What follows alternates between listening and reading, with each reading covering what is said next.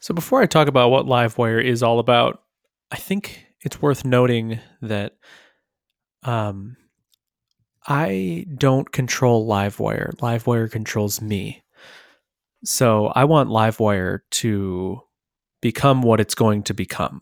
It sounds kind of crazy and weird, but really I try not to have too strict of a vision for it because I want to be able to roll with what emerges, like as people use it, as I use it, the vision for it's going to change. Good use cases for it are going to change. We're going to be informed as we go. So Livewire could change form. I don't know. I want it to be fluid at this point, rather than have a very strict idea of what I want it to be. I want it to kind of, I don't know, evolve on its own. It sounds kind of weird, but what is Livewire all about? So I think what I want to say here is the things about Livewire that have nothing to do with Livewire itself. Because Livewire represents a change in my thinking and my development habits, and really a core belief that came from, you've heard me say it 1,000 times, my journey has been from, little, I don't know, newbie developer making apps in CodeIgniter and jQuery and using Bootstrap and admin templates and all that stuff. And then getting into Laracast, leveling up, learning object orientation, feeling like a badass. And then watching that Vue series, getting into Vue, going deep into Vue, and feeling like a god developer.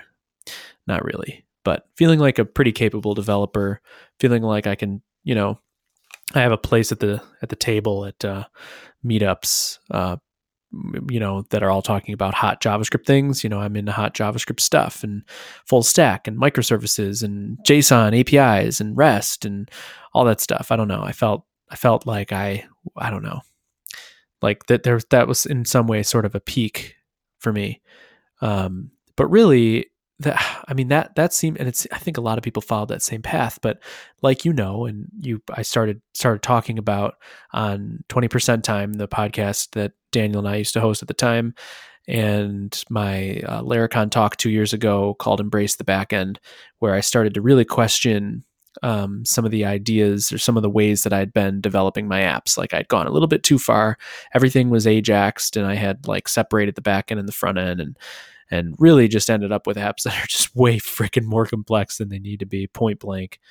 And so the journey down from that hill, the journey sort of down from JavaScript mountain down to reality, going back to like native form submissions and Blade and stuff like that, little inline scripts and inline styles and things like that.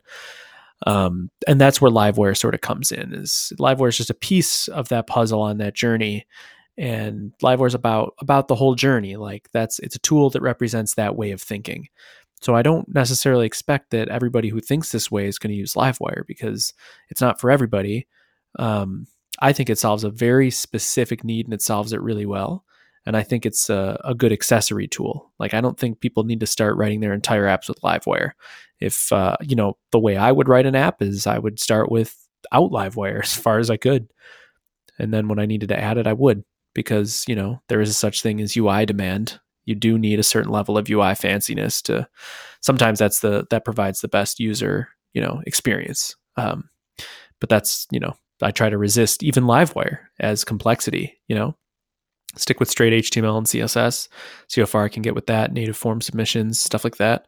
And then as soon as I need some dynamic functionality, I'm not looking for a whole page reload. Livewire is a way to get quite a bit of a bang for your buck.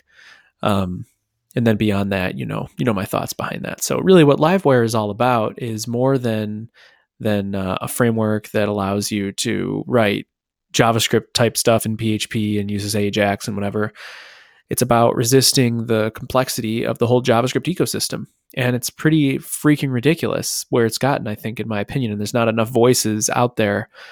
You sort of preaching the evils of, I'm going to get religious about this, preaching the evils of these huge tools. And these huge tools, these big bad tools like React and Vue, the things that everybody uses in every app. It's crazy. Like all the jobs are for these tools. Everybody, you write an app, Oh yeah, what are we going to write the front end? Oh, we write it in React, we write it in Vue. It's ubiquitous. Everybody's doing this. It's crazy.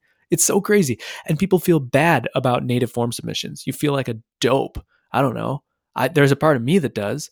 And if your page reloads, like that's somehow some sort of like mar on your front end. Like it's not an SPA, it's not buttery smooth, it's not perfectly JavaScript templated ideal world.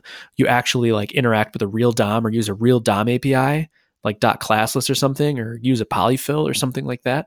Those things have all become, I don't know, like bad in some way.